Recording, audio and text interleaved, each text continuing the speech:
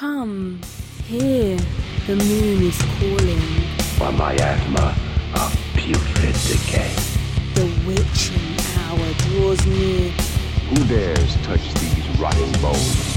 And 4 degenerates are about to delve into cinema's most gruesome and bizarre films, 2 at a time.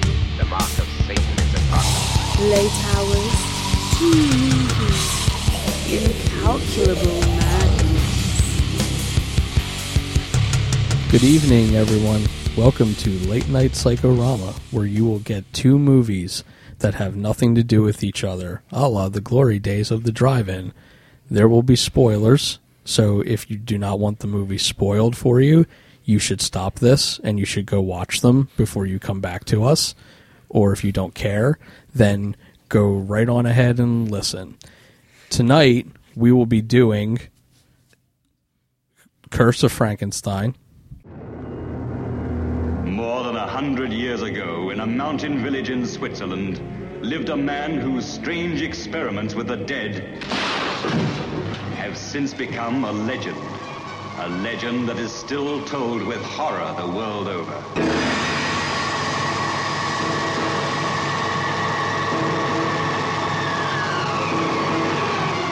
We've only just started, just opened the door. But now's the time to go through that door and find what lies beyond it. But don't you see, Paul? We've discovered the source of life itself, and we've used it to restore a creature that was dead. This is Frankenstein, who revolted against nature, who experimented with the devil and was forever cursed. His unwilling collaborator was Paul Kremp. I can't prove you murdered, but I can stop you using his brain. Why, he has no further use for it? Don't be a fool! Be careful! You damage it! Only 2 women ever entered this house of evil. Elizabeth, come back! Elizabeth, the lovely cousin who had promised to marry him, and Justine the maid, who kept passionate and secret rendezvous with her master. Won't you understand you're in real danger? What Victor is doing is dangerous to everyone in the house. Now, you cannot possibly conceive what dreadful thing he's planning to do. What are you trying to tell me, Paul? That Victor's wicked? Insane? Wicked, insane, evil. Call Frankenstein what you will. A demon had made a man-made monster, and now the monster was the master. Paul, what are you going to do? For your sake and to protect Elizabeth, I've so far kept silent. But now I shall go to the authorities and have them destroy that creature. And see that you pay for these atrocities.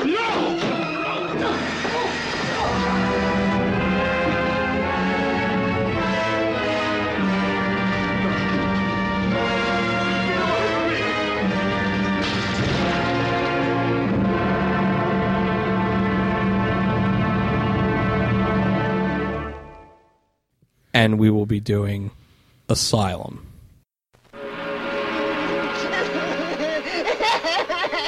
The most terrifying form of evil is that which lurks within the human mind.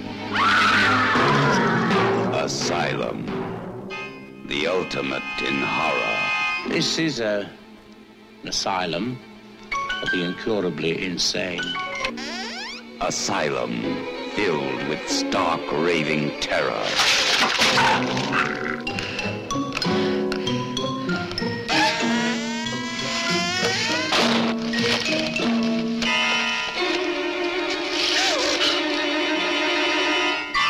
From Robert Bloch, author of Psycho.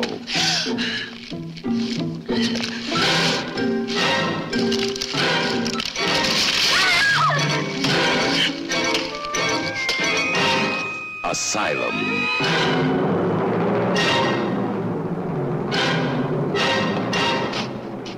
The prison of madness, where few enter and none return.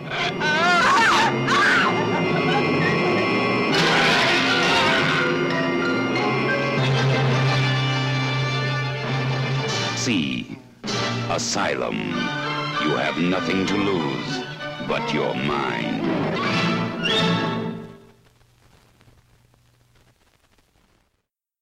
I'm Joe. I'm Jonathan. I'm Ryan. And I'm Andrew. Does anybody... You know what I did?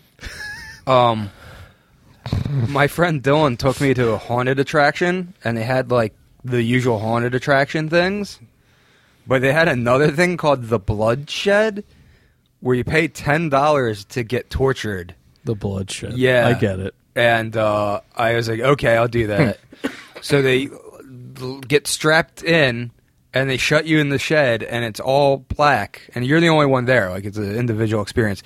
And then this hillbilly guy, like, faux tortures you for, like, 15 minutes, and Dylan got to watch via camera outside. It was really funny. But it was kind of intense. I mean, they did, like, the whole thing with, like, fake blood. Like, you know, like, he was, like, he slashed me. Oh, wow. But, like, you know, he had the blood tube, and he took a blowtorch, lit up the spoon until it was, like, orange, and then, quote-unquote, dropped it, and then picked it up again and put it on my cheek. Well, I mean, he swapped the spoons, obviously, but I was supposed to, like, freak out that Oh, he did the Punisher method on you. Yes.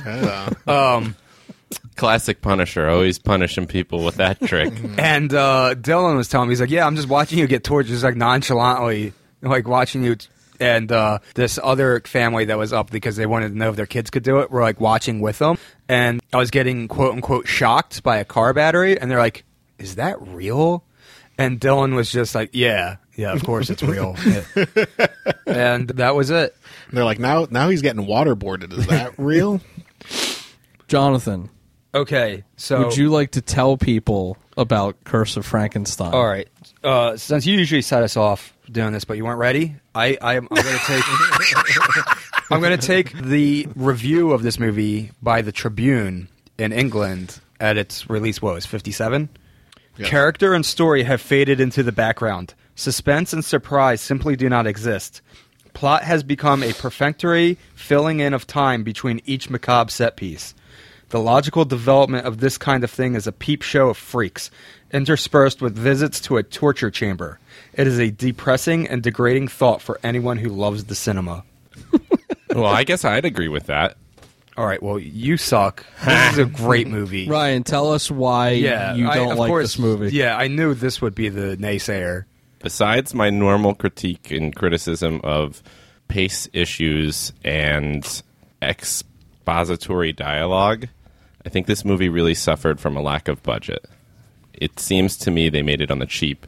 There are a lot of recycled sets, and the cast doesn't really grow larger than the small handful of people in the movie. Why is that a problem? Yeah, it because sounds like in Frankenstein, I want to see some villagers storm some houses, and then I got to reading about it, and it turns out that everybody behind the production of the movie was very savvy in the line production area of filmmaking, and they just knew that would be a cost they didn't want to afford for the movie. Hammer was, like, clinging to life at that point. Right. Were they? They were. They were not doing well. Basically, their switch to horror is kind of what saved the company, and then also overnight turned them into a thing synonymous with, and then would also ultimately be their own undoing later. Yeah, that's really amazing. Right. Before they did this, they had done Quatermass, the Quatermass Experiment, and it was a bit different because it's based off of a BBC serial. And theirs was a bit different because they added a little bit more gruesome bits for the movie. Nice. And that was kind of one of their things where they're like, wait a second, there might be something in that's good for business. And the people that brought the idea of doing a Frankenstein movie was Max Rosenberg and Milton, I'm going to butcher this last name, Subotsky, who are going to come up with the next movie. Yeah. But that started. They kind of came up with the concept of doing it, and the Hammer was like, here's $5,000, go away. And then they went off. They got bought off. Yeah. It's amazing that we could tackle two movies that have absolutely no reason being paired together and find this connection. We cheated this time. Both movies are from the same country. Was it intentional, this part? No. This both have Peter Cushing. They both have Peter Cushing. Yeah. No, this was literally just John had a guilty conscience at the last minute that there wasn't a Frankenstein movie in our October lineup. Yeah.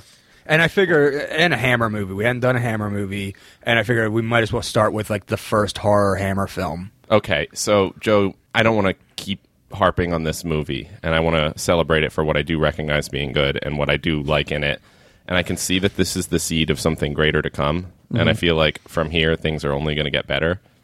The second one is the second and third ones are a bit like, they're okay, but John is speaking specifically about the Frankenstein. Yeah, of the movies. Frankenstein movies. Right. Okay, the Frankenstein franchise, which is my favorite of the Hammer franchise. I like the Dracula ones too, but the Frankenstein ones are my favorite. And I think Peter Cushing's fantastic in it. Yeah. I really like the idea of Frankenstein being a fucking shithead.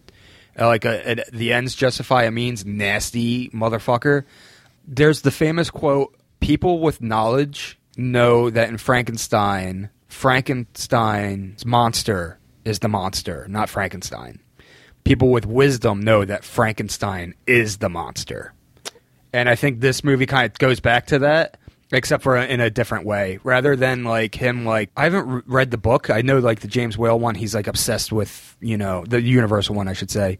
He's obsessed with it, but he's still like kind of like a nice guy. He just has this obsession.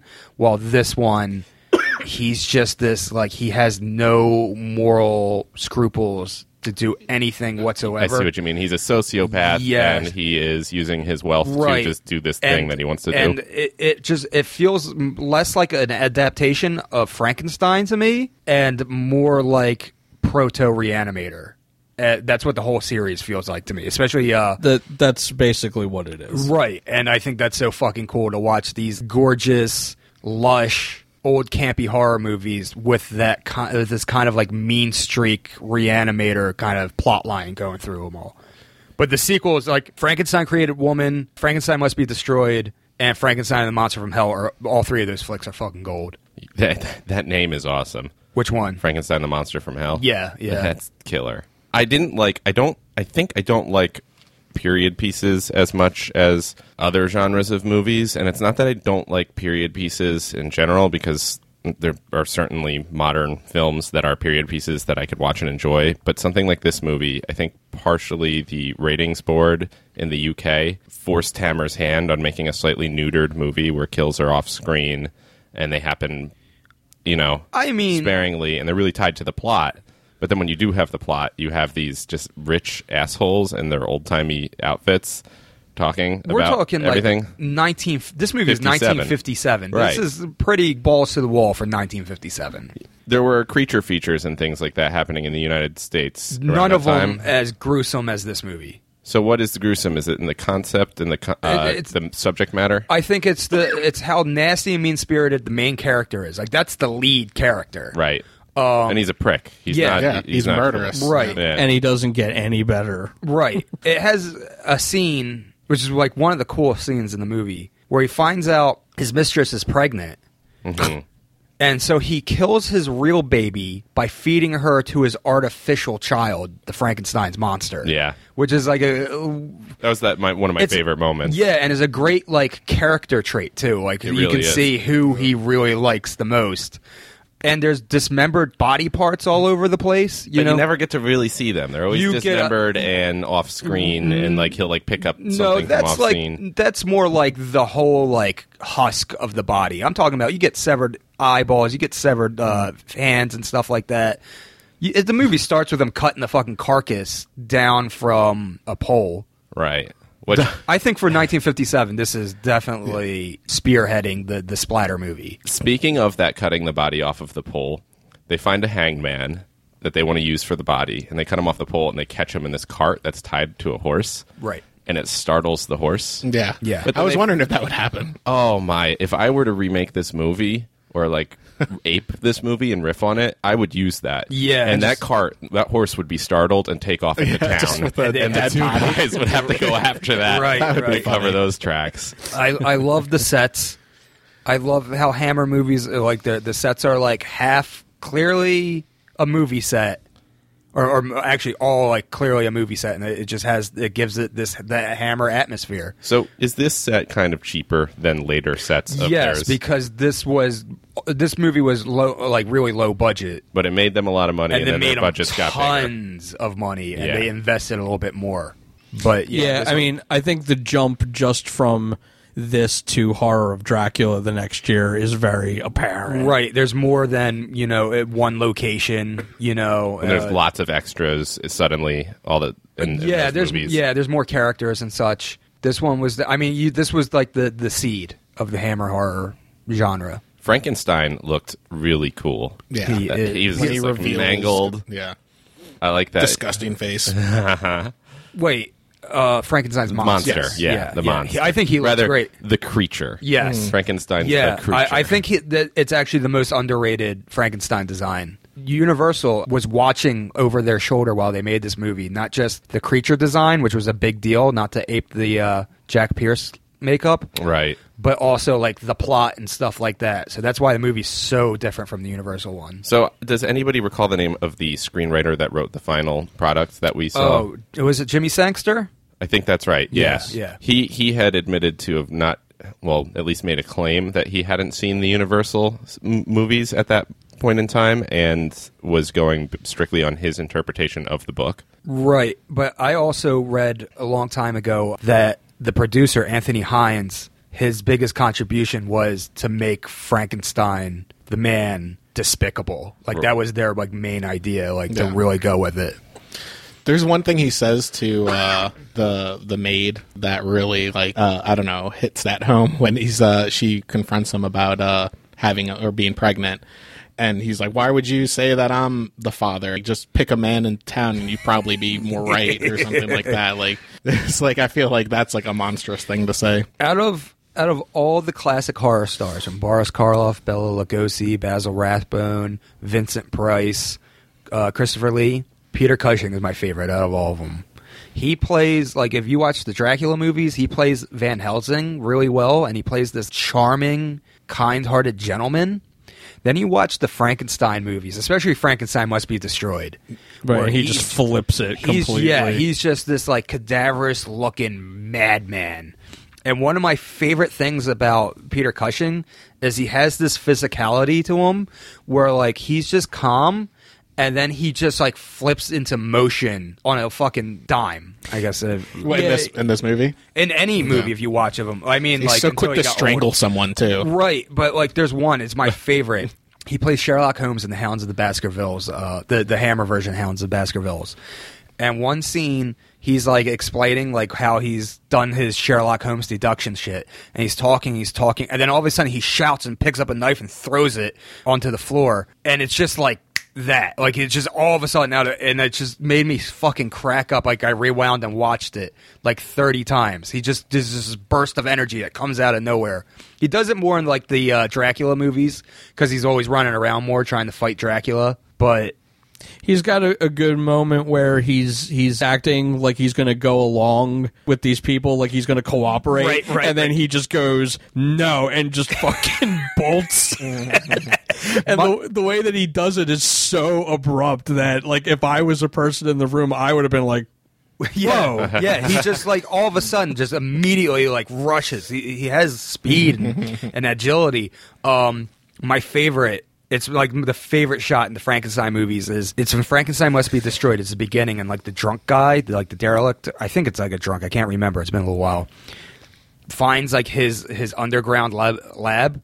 Yeah, I think he's just drunk. I don't think he's and Peter Cushing's there, but he's wearing this scary monster mask, and he grapples with the guy to chase him out, and the guy escapes, and Peter Cushing runs right up to the camera and rips this scary mask off, and you see Frankenstein. Right. And it's just so speedy, so cool. It's Peter Cushing could have done John Woo movies. Wow. I'm dead serious, and it was such a cool take. And what's cool is it's that symbolism where he rips off this monster mask, and it's him, and it's sort of he takes off this monster mask to reveal the real monster, reinforcing that theme from earlier. Right.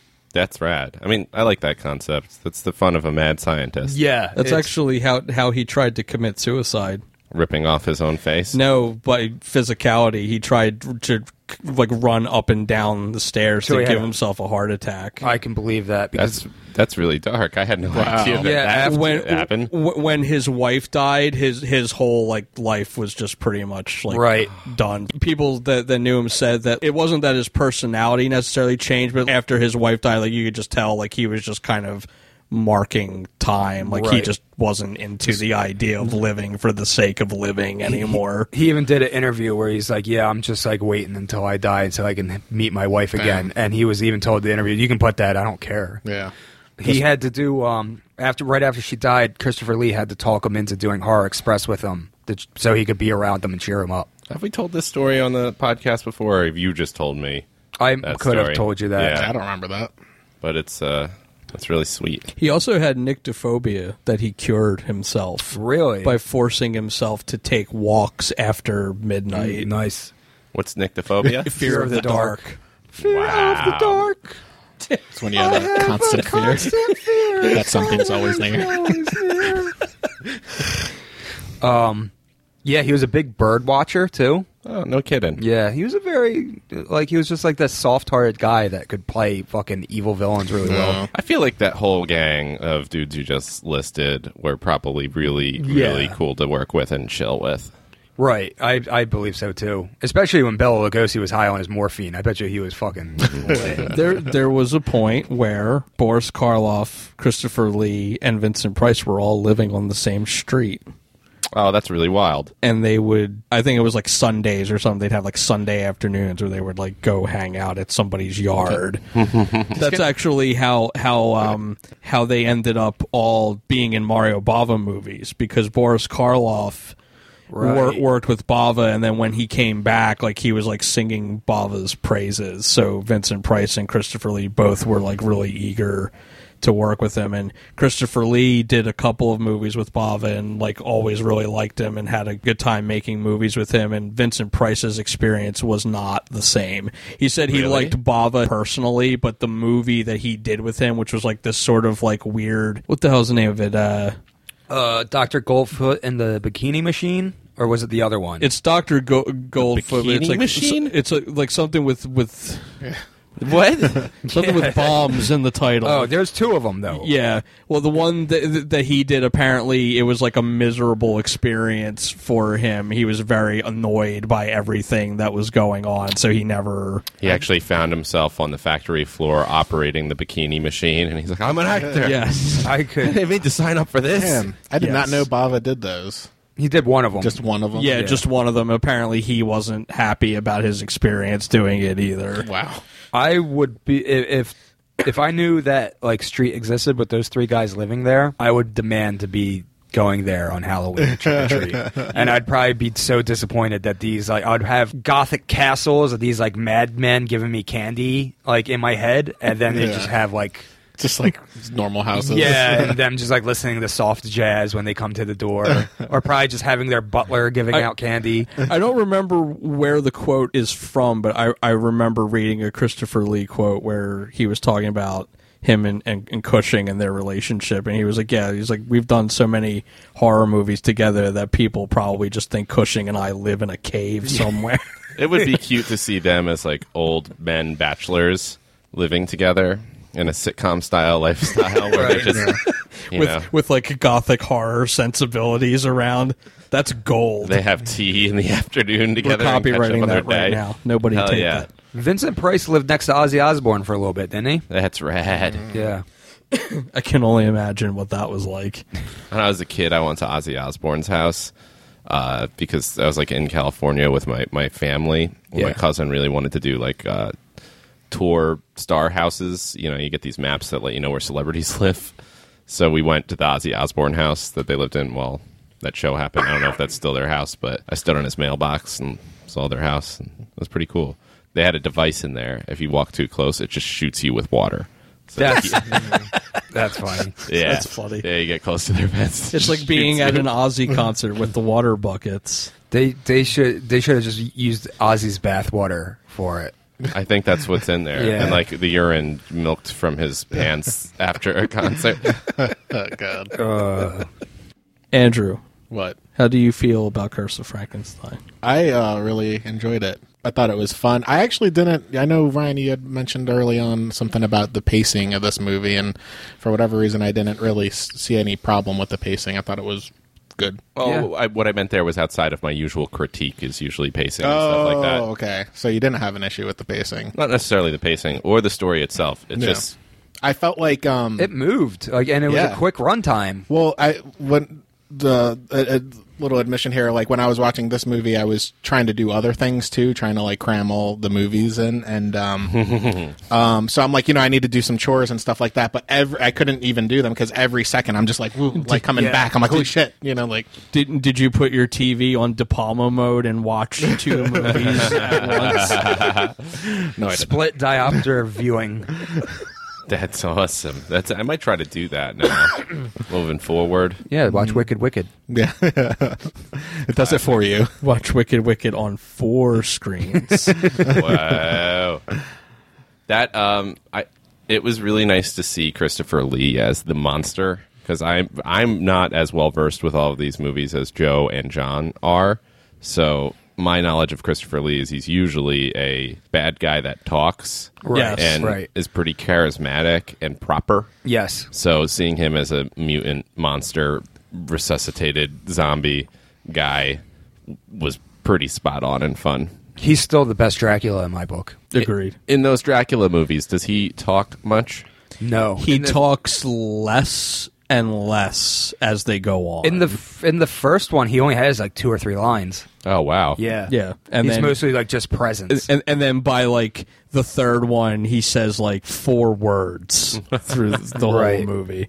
That's a fun way to do that. And part of that is, I think they had at times would like write more for him to say, and he was just so not into what they wrote, or the fact that he was still making them at that point, that he just would refuse to say certain things that they wrote. Amazing. There was one, I know one of them he doesn't have any lines at all, but there was another one where he didn't want to do it, and one guy from Hammer went up to his place and was like, we hired all these people to do this movie, and you're saying no, and they're all going to be out of a job. And they guilt-tripped him into doing it. I forget which one it was. Damn. Yeah. Wow. He also plays the Mummy. Yes. In the Hammer adaptation. Oh, of cool. The Mummy. I heard that actually Christopher Lee hated this movie. He thought it was too gruesome and like refused. That's why he didn't show up for the other one. Because the UK must have been a really neutered place in the 50s. It was. I know also. You know who plays the monster in the last one? David Prowse, the guy who plays Darth Vader. Oh, wow, cool. Yeah, another Star Wars. I had to buckle in there because I was getting ready for a Doctor Who reference I wouldn't understand. No. No, that's the next movie.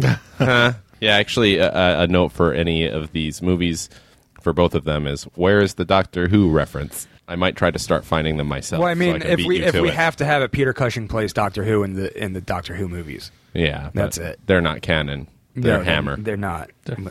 That's very good, Ryan. You're right. Thank you. I'm learning. Ryan is learning. They're actually Amicus, not Hammer. Oh, I'm learning more now. Yeah, if we have to. Don't worry. I won't throw whoever taught me that under the bus. Yeah, I always thought they were Hammer, too, for some reason. Go ahead. What are the standout moments in this movie for everyone?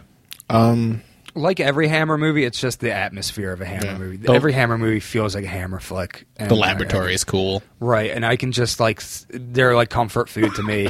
Or like Hammer movies go with like Italian horror movies where it doesn't even matter if they're not that good. I can just sit back on my couch. There's a style involved. Exactly. Yeah. They have a certain. That's the best thing about Hammer movies. Like if I had like a production crew and I texted the leader, I was like, I want a Hammer set tomorrow morning. I know exactly pretty much what I'm going to walk into. Yeah.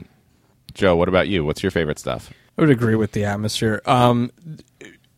Truth be told, Curse of Frankenstein, as much as I like it, it's actually not one of my favorites of the Frankenstein series. I like the later entries because what John said about the how the second and third one. The second one is Revenge, Yes. And then the third one is evil. Right. And they're okay. I enjoy it. It's been years since I've seen either one of them. And then Frankenstein must Created be Woman. Created Woman. And that so that's where it picks up. Cause, yeah, those three are like the great ones. Right. Frankenstein Created Woman has this plot where this guy gets murdered.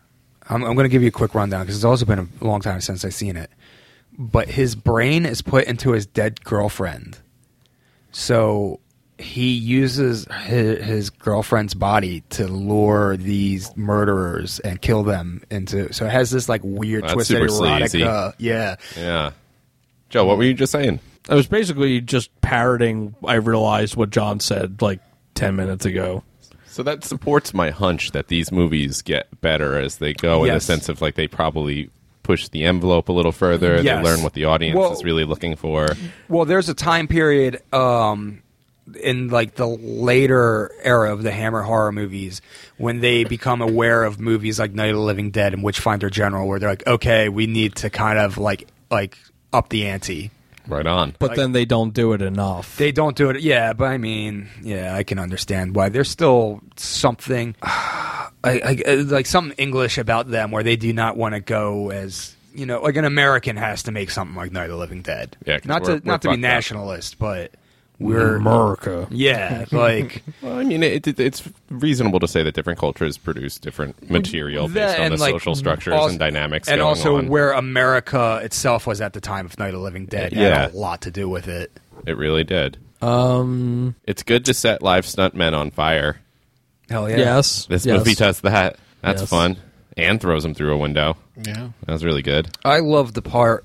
It's just a little part where Frankenstein's monster's hanging on a meat hook, and Frankenstein just looks at him. He's like, "I'll give you life again soon." Like it's such a cool. And that was right after what's the partner's name? Paul. Oh yeah, the voice of reason, quote unquote reason. He just thought he's like, we just killed it, we buried it, it's done, and he just like closes the door and he's like, soon, buddy, soon. Yep.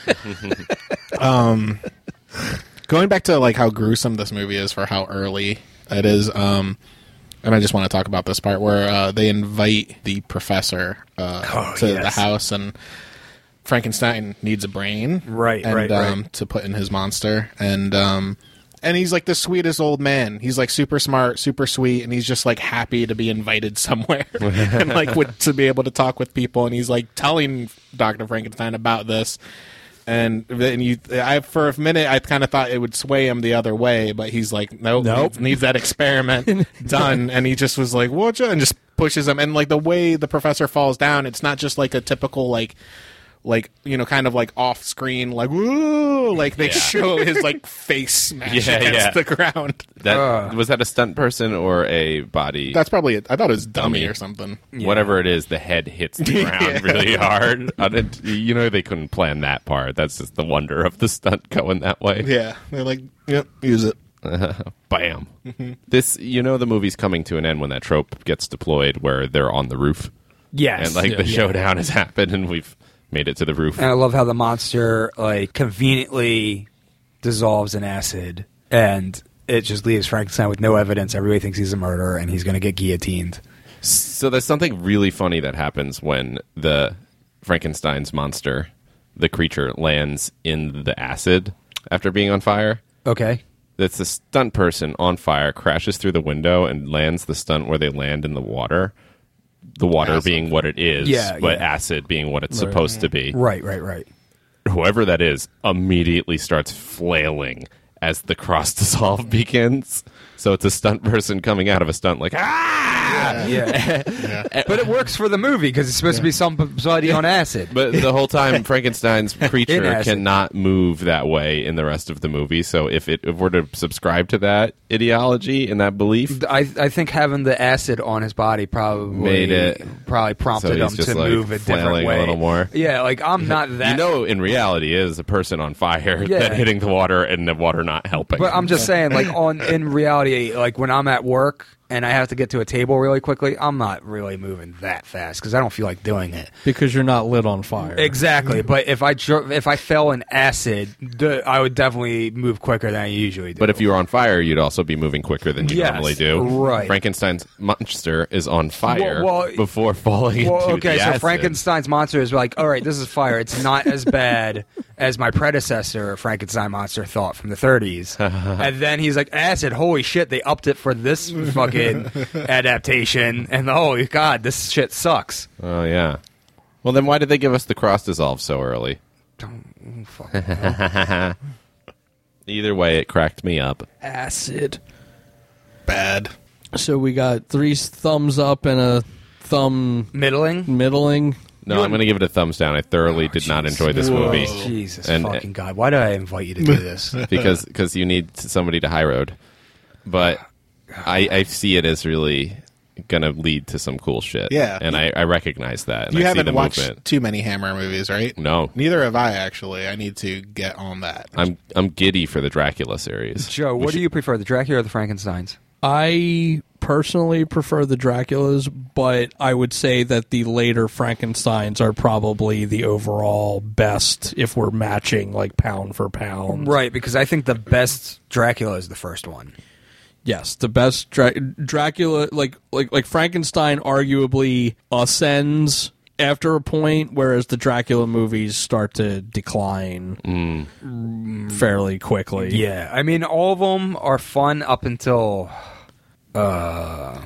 Dracula AD. Which is not to say that That one sounds cool, though. that the later ones are at all bad. Like, they're all enjoyable, but it's just like Horror of Dracula is a very high note to start off on, and then Brides of Dracula, which Christopher Lee is not in, is still really good.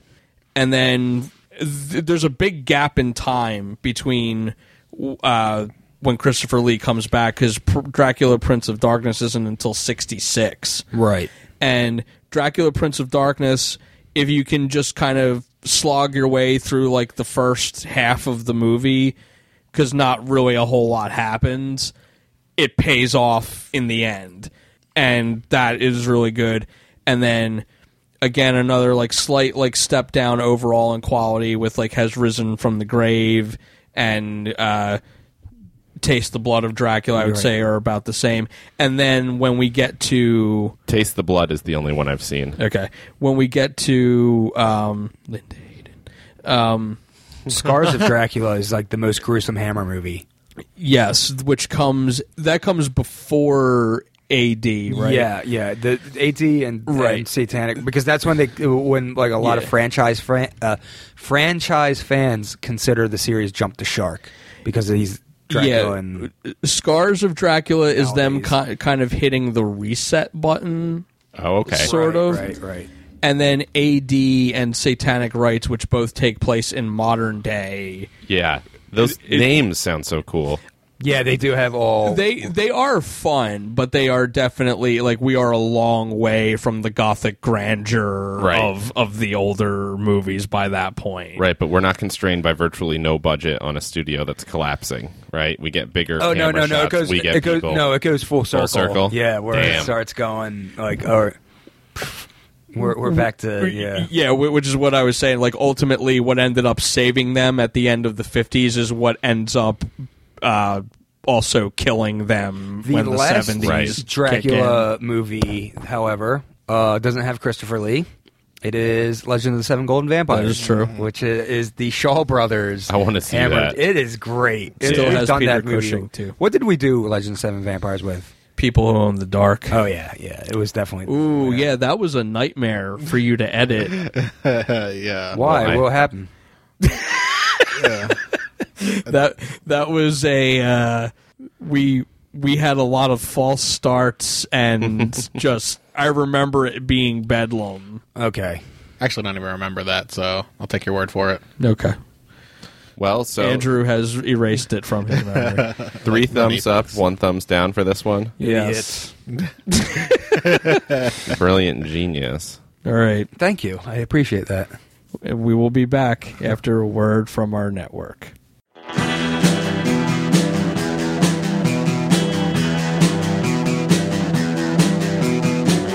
You're listening to the Prescribed Films Podcast Network, home to hundreds of hours of free podcast entertainment. The shows on this network all have a common goal, providing you with the best discussions about movies and other forms of entertainment media. The PFPN hopes to fill your earholes with audio joy.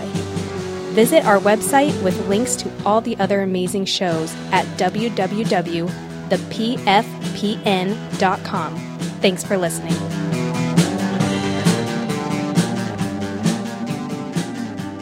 All right, Joe, why don't you tell the folks at home all about Asylum? Dr. Martin arrives at an asylum for the incurably insane to interview for a position. There he learns that he must see 4 patients and determine which is the recently insane Dr. Starr to get the job. Nothing like placing a bet to earn the job of your career field. Yes. You're a well-studied, educated, collegiate person, and you need to play a guessing game to get your new seat. I swear there was a part in the beginning where they said something about, oh, he doesn't play games. Like, the main doctor who's doing the hiring is like, this whole thing is a game, right? He doesn't play board games. That's it, yeah. I like the beginning. I like the first 2 stories. And then the third story is absolutely forgettable. And then the fourth story is kind of What was the third story? Exactly. Joe, what was the third story? The third story was What's-Her-Face, right? With the blonde, like, Lucy. Yeah. The last one, though, with the weird toy things that are walking around all Don't Be Afraid of the Dark style was really cute. That one had a fun name. It was something Mannequins. Mannequins of Horror, right? Was it? Mannequin something. I think it's Mannequins of Horror, but I could be. There's the first one, though, Frozen Fear, with the severed limbs all moving around. And the fact that I think that they're wrapped up in paper, in that like paper mache, where they look like the color of like Dr. Freudstein. Yeah, like wax paper. Yeah, makes them so fucking like much more creepier than if they were like severed limbs. Yeah, that was meat wrapping paper from like a butcher shop. Right. That was such a cool visual. Yeah. It looked so cool. When the severed head like breathes and you see the paper crinkle is the creepiest moment of the whole entire movie. When they're all the limbs and stuff are in a pile on each other in a freezer. That just looks horrifying, and there's no blood. And right. I like the torso stump, just like moving. The cut-up lady, her character's name is Ruth. She was in a little television show I like called Doctor Who. In the last season of the classic era, she was in an episode called Ghostlight, where the 7th Doctor and Ace end up in... All right, go ahead. It's just getting cut anyway. Go ahead. Let's keep going. I don't think any of the Doctor Who stuff gets cut. Yeah, I don't cut the Doctor Who stuff. That was a joke for me not to have to go on. Okay. Oh. Yeah. Well, then enough said. Yeah. All right. That's the whole thing's going to get cut now. Are we doing the... Look what you did. You just reversed it. No, you can cut it from there where you like just cut a sound effect in and just keep going. Are we doing the thing where you add the TARDIS sound when I make the Doctor Who reference? Oh, if you can get me that sound clip, I can make that a good thing. Totally get that. Yeah. You can definitely get that from YouTube. Like YouTube, TARDIS sound. I'll add that to my list. They're called dimensional stabilizers. Come on. All 4 of the stories... You just adjusted your glasses there. Robert Bloch did the screenplay, and they're all from 4 of his 4 right. short stories. Robert Bloch wrote for Amicus quite a bit. Dr. Terror's House of Horrors, which I watched recently, which was not that good. But it has a very young, strapping, dashing Donald Sutherland in it. Well, what does? Dr. Terror's House of Horrors. Oh, okay. So Robert Bloch is a name that I've learned from you guys saying it a bunch. Mm-hmm. Who break down Robert Bloch's career for me? Robert Bloch was the youngest man to write for Weird Tales, the pulp horror magazine. Yes, that featured most prominently the works of H.P. Lovecraft. Not most prominently, like that was the one that was in there the most, but Lovecraft's material was frequently featured. Yeah, like most of his stuff was there for there. And Clark Ashton Smith. Right, and did Conan stuff come from Weird Tales? Okay. Yes. Robert E. Howard was actually Lovecraft's favorite of the group. But not Robert Bloch. Robert Bloch came later. He was a lot younger. He was a kid. Yeah, he Lovecraft took him under literally his wing. he was a teenager Right. when That's he wild. started contributing, and H.P. Lovecraft actually kind of like had like a little bit of a mentor, like older buddy kind of thing with Robert Bloch. Oh, no kidding. Like they would write, and then they also started like taking like little like good-natured jabs at each other in stories. Right. The Whenever there was a racist old wizard in a story of Robert Bloch's, that was Right. definitely Robert Bloch had a Lovecraft. character named after, or like loosely characterized by H.P. Lovecraft, and then Lovecraft did the same thing for Haunter of the Dark, where it was like Robert Blake was it? Oh, wow. Not to be confused by the actor Robert Blake, who killed his wife and was in Lost Highway, and what's the Magnum PI, Electric Beretta, the other kind of gun. What's the fucking? Why can't? Oh, I'm flipping out the one. He was in the what's the Truman Capote fucking? In Cold Blood. Yes, he's great in that. And another one where he's the motorcycle cop. The name's Chips? No, it's a movie. Electric Glide in Blue or something like that. Okay. That's a cool flick. Well, so Robert Bloch, what else did he write? He got to start wrote in Psycho. That's he wrote it. the novel Psycho. Yeah, his main claim to fame is that he wrote Psycho. Yes. The novel, not the screenplay. And he's a Midwesterner guy, right? Yes, he's from Wisconsin, hence why he was close to the Ed Gein story. No kidding. Mm-hmm. Now you guys know a lot about Robert Bloch. Yeah, I really like Robert Bloch. Blockheads. Yeah. Oh, hey, I had that written down. You don't get to say that. I'm cutting that out. I'm saying it again. I even made that joke at you when we were. God damn, Andrew! High five, air five for that. Did you make that joke? I don't remember. Yeah, that. I was pretty hungover when we watched this. Okay, so Robert Bloch clearly is a horror maestro from this era. There's a great one. I can't remember the title. It's in his collection of stories called "Such Stuff as Screams Are Made Of." That's an awesome title. And it's a guy. He breaks his car down. His car breaks down. And it's getting fixed up, and he stays in this cheap little motel. And it's littered with all this stuff from like Vegas shows. And the guy who runs it was like a big Vegas performer or something like that. I want to say Vegas. I could be wrong. It's been years since I read this. And he has this pretty young girl working for him, and he treats her like trash. And you can tell he's just bitter that his career's over. He's just like a sad man. Well, the drifter whose car breaks down and the young girl kind of fall for each other, and he's like, when my car's fixed, you're coming with me. We're fucking racing out of here. So he goes and gets his car after the mechanic tells him it's fixed, and he drives up, and he goes in, and the girl is sitting on the couch with the guy, and she tells him, I'm sorry, I'm not going with you. I don't love you. I'm staying here. And the guy's really depressed, and he walks away, and he's like, they were sitting really weird together. They were so close on the couch when she was telling me that she wanted me to leave. And he looks up and he realizes that this Vegas performer's big thing was he was a ventriloquist. So he killed the girl, put his hands in her insides, and ventriloquisted her. That was the ending. Yeah. That's a Robert Bloch story? That was a Robert Bloch story. Wow. Isn't that a great story? Yeah. That's ahead of its time. When was that written? It had to be like 50s or 60s. You know what? That's a weird thing that I've noticed, and you probably, Joe and John, are much better read on horror from that era, but I feel like there's so much more twisted, whack-ass, ahead of its time shit in novels, novellas, short stories, right, than there is in cinema of that era. Because I think cinema was much more closely guarded and watched, while books had so many cheap publishers that you could get away with just stuff. Get anything out there. Yeah, people just called that like smut, and they're like, right. Oh, it's just pulp trash, and nobody would touch it anyway, except for the people like us who would read it. Which is funny because H.P. Lovecraft, when asked by somebody about, oh, wouldn't it be funny if one of your stories got made into a movie? And he said that he would refuse any offer because he felt that cinema was quote unquote infantile twaddle. Right. Well, I can't wait to see The Color Out of Space. Which to be fair, there was movies that he liked a lot. I forget what it was, but there was some sci-fi movie from the 20s that he like went and saw like 10 times in a row. Trip to the Moon. No, but it was something I can't remember. I wish I the teens, right? What? Oh, my mistake. Yeah.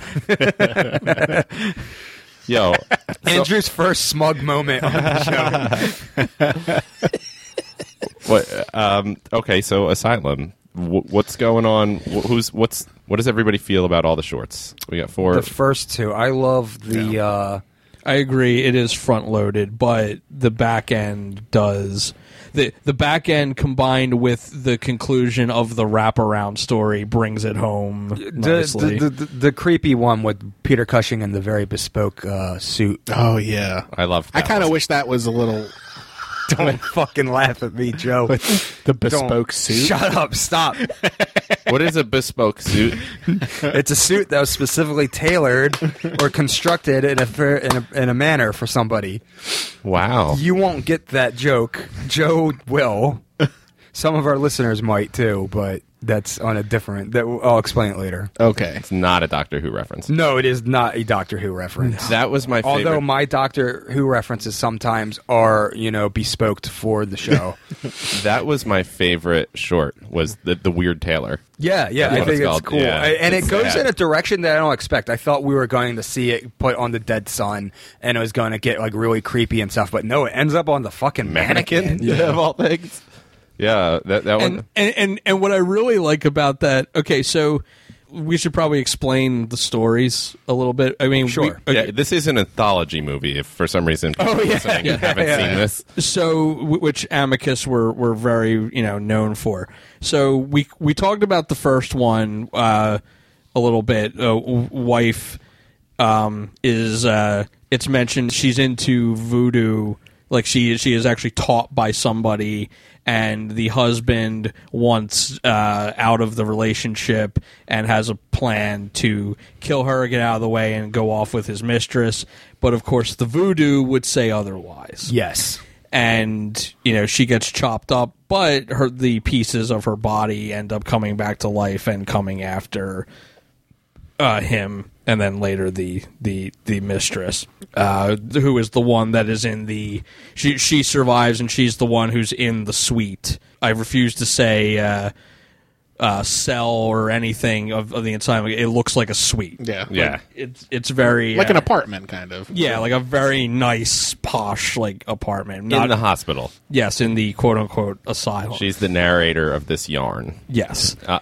So in the second one... we have the tailor, who is, when we meet him, he's kind of sitting there on his table, like cross-legged, and he's mending a suit that isn't really there. And he tells the story of he's going to get evicted from his building because he's not getting a lot of customers because nobody's coming for fine tailoring anymore. No one's buying any suits. And Peter Cushing shows up with a crazy proposition for this weird material that he has, and has very specific requirements for the suit. Seemingly an aristocrat looking for some sort of astrology suit made during all the right times. Yes, and he's going to pay handsomely for it. So that's a very bespoke item. So shut the fuck up. I'm going to have to explain the joke behind it later. So the tailor... with just pretty much zero questions, is just like, yes, please, because he needs the money. So he makes the suit. He goes to deliver the suit and finds out that Peter Cushing's character is actually also hard up for money. But explains to him that when he puts the suit on the son, which until now we don't know that the son is dead in a casket in the next room... he just says when his son comes back, he will be able to, I guess, like there's some sort of hold. It's not really fully explained, but you just get the idea that it's some red tape stuff. So Taylor Guy and Peter Cushing end up fighting because Taylor Guy is creeped the fuck out when he sees what's going on, and the fact that Peter Cushing has no money, and Peter Cushing had pulled out a gun and was telling him to give him the suit, and gets shot in the face. Shot in the heat of battle. And the tailor goes back to his place, and he's telling the wife, burn the suit, and we have to, we never saw that guy, we don't know anything about it, nothing. She puts the suit on the mannequin. Just a weird little mannequin that's been there just in the background the whole time. Was his name Otto, the mannequin? Yes, she named the mannequin Otto. Chekhov's mannequin. So when he's yelling at her about burning the suit, he's telling her that Peter Cushing's character is dead and that he accidentally shot him, and we have to get the fuck out of here because no one's ever going to believe what happened. And she's telling him, you should go to the cops, which he absolutely should not, because no one is going to believe him. And she's insisting that he go, and they start fighting, and he kind of starts getting physical with her, not necessarily violent, but he's kind of got his hands on her shoulder, and he's shaking her, we can't, it has to be this way, we can't go to the police, we can't tell anybody. Well, the suit, which had been intended to bring the son back to life, brings the mannequin to life, who then sees his friend, the wife of the tailor, who's been kind of almost talking to him. Was it his wife or his daughter? I thought it was a wife. Maybe it just seemed pretty young for him. Yeah. Well, it's the different time. Yeah, I mean, that wouldn't stop me today. Well, so the mannequin sees his friend that's been talking to him for his whole existence in the shop getting manhandled by somebody, and goes over to save the day, and it ends up choking him.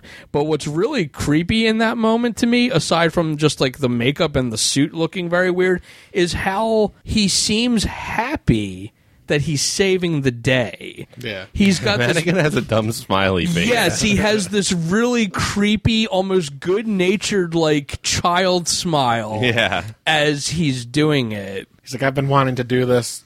I know. 30 years. Yeah. Also, the suit is like a Technicolor. Yeah, it's just glowing. flashing, glowing, Right. color Neon. changing. Yeah. Definitely what the Technicolor Dreamcoat was made That's of. right. Yeah. But yeah, that one is totally my favorite. I like the tailor, but he whines throughout the entire Yes. film. I think that's just kind of his voice, Yeah, honestly. it's we have to burn it.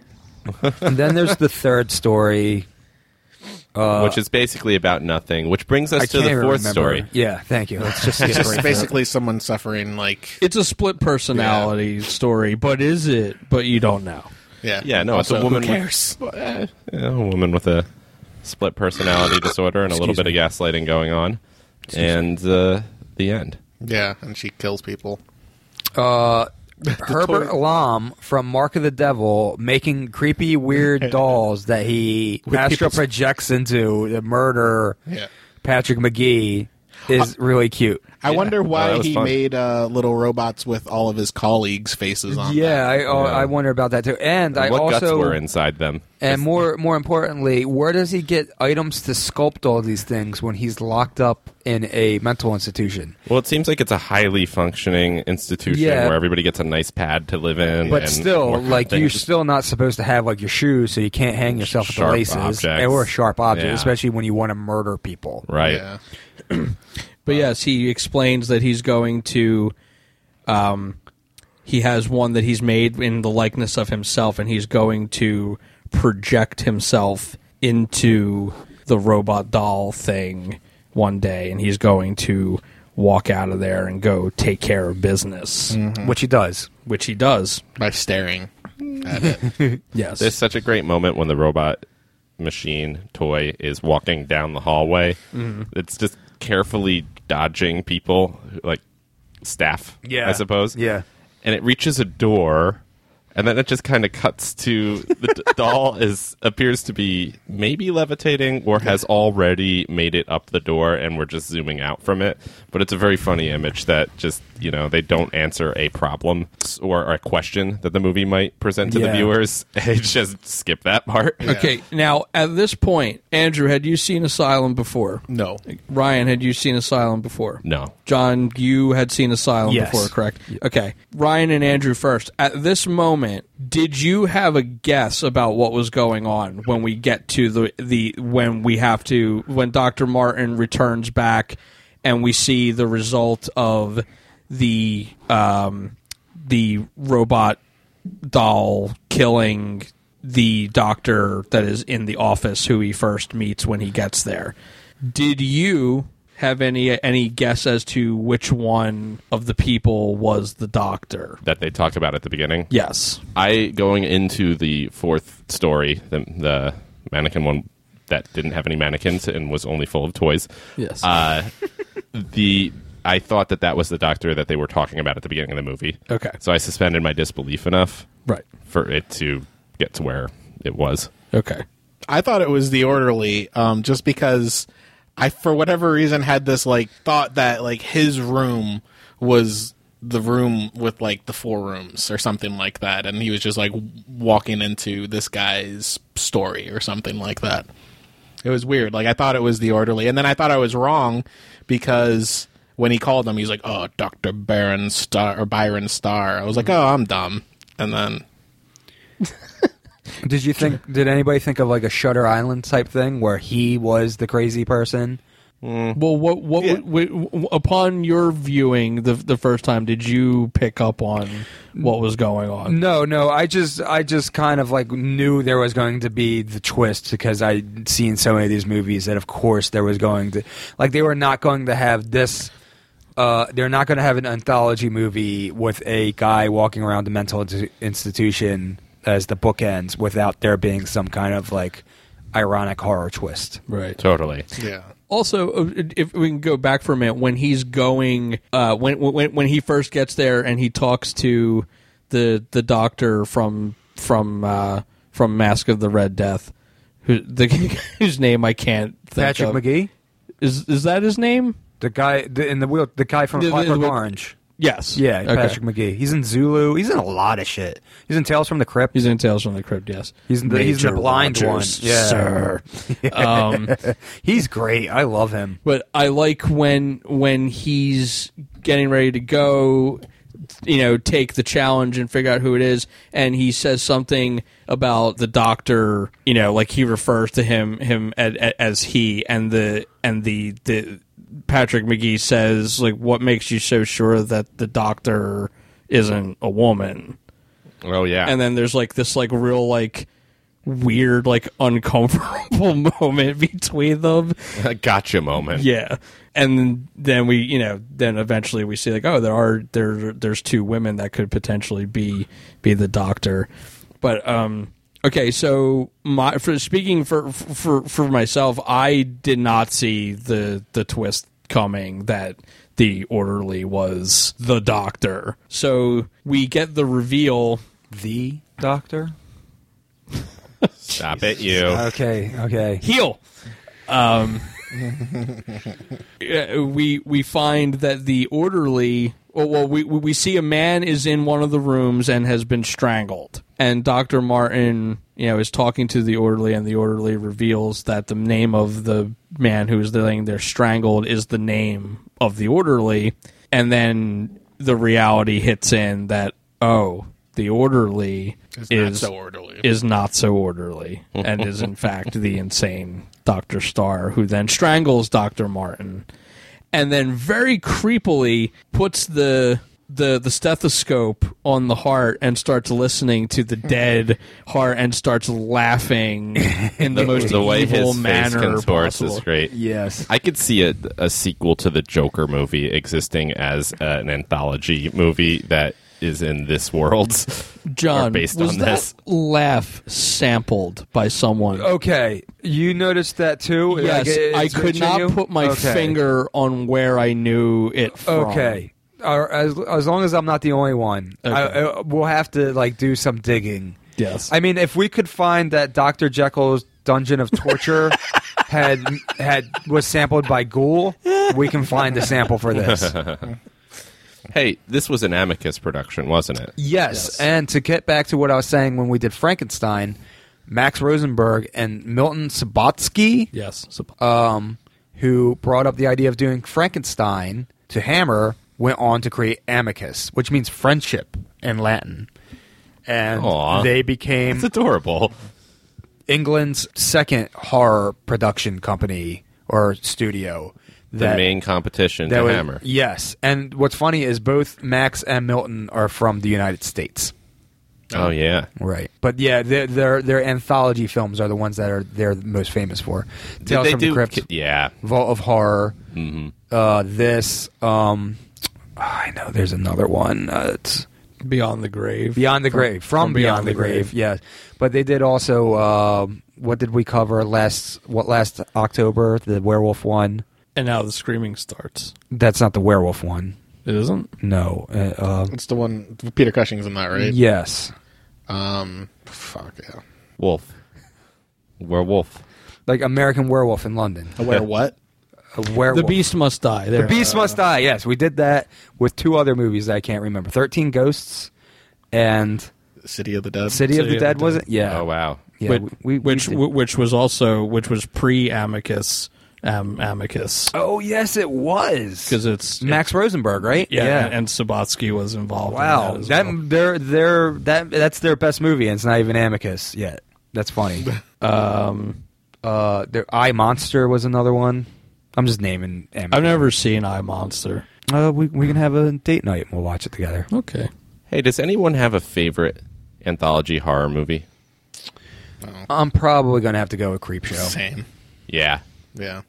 Joe, you're going to name some you're going to say Tales from the Crypt, which I'm going to support heavily because I know. Yeah, it's Tales from the Crypt, and that's easily my second one. Oh wait, no, it's not. First of all, Black you're wrong. Sabbath. That's not your favorite one. Black Sabbath's your favorite anthology horror. Oh shit! I don't think of it in the same way though. It is an anthology horror. Yeah, I mean, it is true, but it's not. I don't know. Black Sabbath is just such like. I love Black Sabbath art, but it's the Drop of Water segment that does it for me. Oh, I it's enjoy one of the best. Yeah, creepy ghost monster people. I saw that in the theater at a Bava retrospective in New York with my buddy Dylan. Jealous. And people were in the theater that had never seen it before were creeped out by it. Like that one. Like everybody enjoyed the whole movie, but they were like, whoa. And Mario Bava even knew it himself because Tim Lucas on the commentary on the disc mentions that when looking back, like he was like talking to somebody and he said that The Drop of Water was the most technically perfect thing that he had done in his career. That wax mask they use for the dead lady is fucking It's frightening. Eerie. It's very frightening. It is. It's so good. It's such classic Italian Gothic horror. Well, cool. We got 2 creep shows and a Tales from the Crypt, not a Black Sabbath. I'm going to say my second's Black Sabbath over Tales from the Crypt. Okay. But Tales of the Crypt is the third one. You know, I think I might say Tales from the Crypt for my favorite, but I know Creepshow 2 is really close to me, and I know you hate it. I only like the lake. The raft. The raft. I like Thanks for the Ride, Lady, the Hitcher. Oh my God. You know what's funny about the lake one? Not only is it a better one, is the only one where it doesn't fit the EC comic mold, where it's not like a moral tale where like somebody does something wrong and now they must be punished. Yeah, they just all get killed by a thing. It's just like a well, I actually they do something wrong. Some people do get punished, but the protagonist definitely rapes a woman when she's unconscious. she needs to bite it after that for sure. Right. But then they also make the classic trope of smoking weed. They all get high and they go on the raft. Damn, well, fuck them. Yeah, they should go to hell for that one. Yeah. And I think damn, Devil's Weed. That one is Devil's actually Weed. is a Stephen King short story. Yes, it is. I've read it. It's good. Yeah, I remember reading it as a child. It's different, but it's because in the I've been saying this all night, but it's been years. But I remember when you look at the blob thing, mm-hmm. it like starts to sparkle and you get kind of hypnotized by it. I remember that. Yeah, like yeah.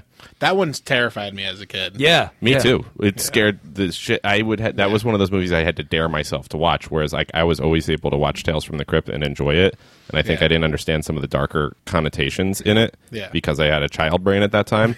But Creepshow 2, The Raft, scared the fuck out of me all the time, every time. Jaws like made me scared of like the ocean and then ultimately all water, but The Raft, I remember, like made me terrified of the lake. Mm-hmm. Water terrifies me in general, but you know what's made me terrified of lakes and stuff? Lake Placid? No. All those fucking stories that's been coming out where people go swimming in lakes and then a brain amoeba eats their brain. Oh, yeah, it gets in their ear. Jesus Christ, I think about that shit all the time now. I'm like, I would be able to... And the other thing... happened in Disney World. Yeah, yeah. And another thing is, like, every time I save a snapping turtle off the road, it fucking, like, goes at me. And I'm like, that thing could definitely take a toe off. Yeah, you and could I'm not step on fucking with that. You can step on that for real. Right. And I'm not fucking, like, fuck that. I don't need to be in the water. I need to take a shower and drink a glass of water every day, and then I'm good with water. You know, I've heard... I'm going to avoid rain now, too. I feel like I heard on another podcast they have blobs showing up on beaches that melt people's skin now, and that's a whole new thing. Yeah. That's fun. We had they found like a big pile of medical waste floating through some Jersey shore. Oh yeah, what was that, like 4 or 5 years ago? Jeez. It's like the that's raft. Just par for the course. That's just New Jersey, yeah. It's the raft, but instead of the random debris that Blob has in it, it's just all syringes. Yeah, it's wielding hypodermic needles. Like, oh god. All right, the moment has come. Curse of Frankenstein versus Asylum. Curse. Yeah, for sure, Curse. For sure. I'm going with Asylum. I'm going with Asylum. God damn. We are split. We didn't do a thumbs up or thumbs down for this. But I guess all 4 thumbs up. Right? Yeah. It's a slight like I like the first 2. The other 2 couldn't. Okay, so you're a thumb sideways, maybe. Yeah, I enjoy it. It's definitely closer to up than down. Right. It's like at 6 instead of like at an 8. Okay. Cool. More like a 5.2. Okay. So 3.75 on the thumb scale, and then 2 versus 2 for the movies. Yeah, so Curse beats Asylum, which it definitely should, because it got 3 thumbs up. Unfortunately, that's not how voting works. Well, we live in a country where the guy who didn't win the popular vote is the president. So yeah, it kind of does now. I think it's kind of just up the proved air. my point. You just supported my side of the argument, John. The president did not have the popular vote. Correct. So I'm just saying, votes like it's kind of like the moral of this story is that votes are bad. Yeah, they don't mean anything anymore. So it's pretty much what I'm saying is it doesn't matter. I'm just going to wing it, and I'm going to say Curse of Frankenstein. Andrew is the better one. Contact details. Late night psychorama at gmail.com. How do you spell night? Oh my God. NITE. And then same spelling for Instagram and Facebook. And then Ellen Psychorama at on Twitter. Do we have a Twitter? Yeah. That's what he just said. Yeah, I was about to say Twitch and then realized that was a video game man. Oh, yeah. We should do a Twitch stream. We should. It should be us playing like the Friday the 13th NES game. When we do that, we'll do a Twitch stream. Jared would watch. Yeah, he would. We could live stream this on Instagram. Nobody would watch it. No, but we would inherently it would be put in front of people's faces whether they wanted it to or not. I couldn't do that. All right, folks. Have a blessed evening. Have a blessed evening. We'll see you next week. Good night. Good night.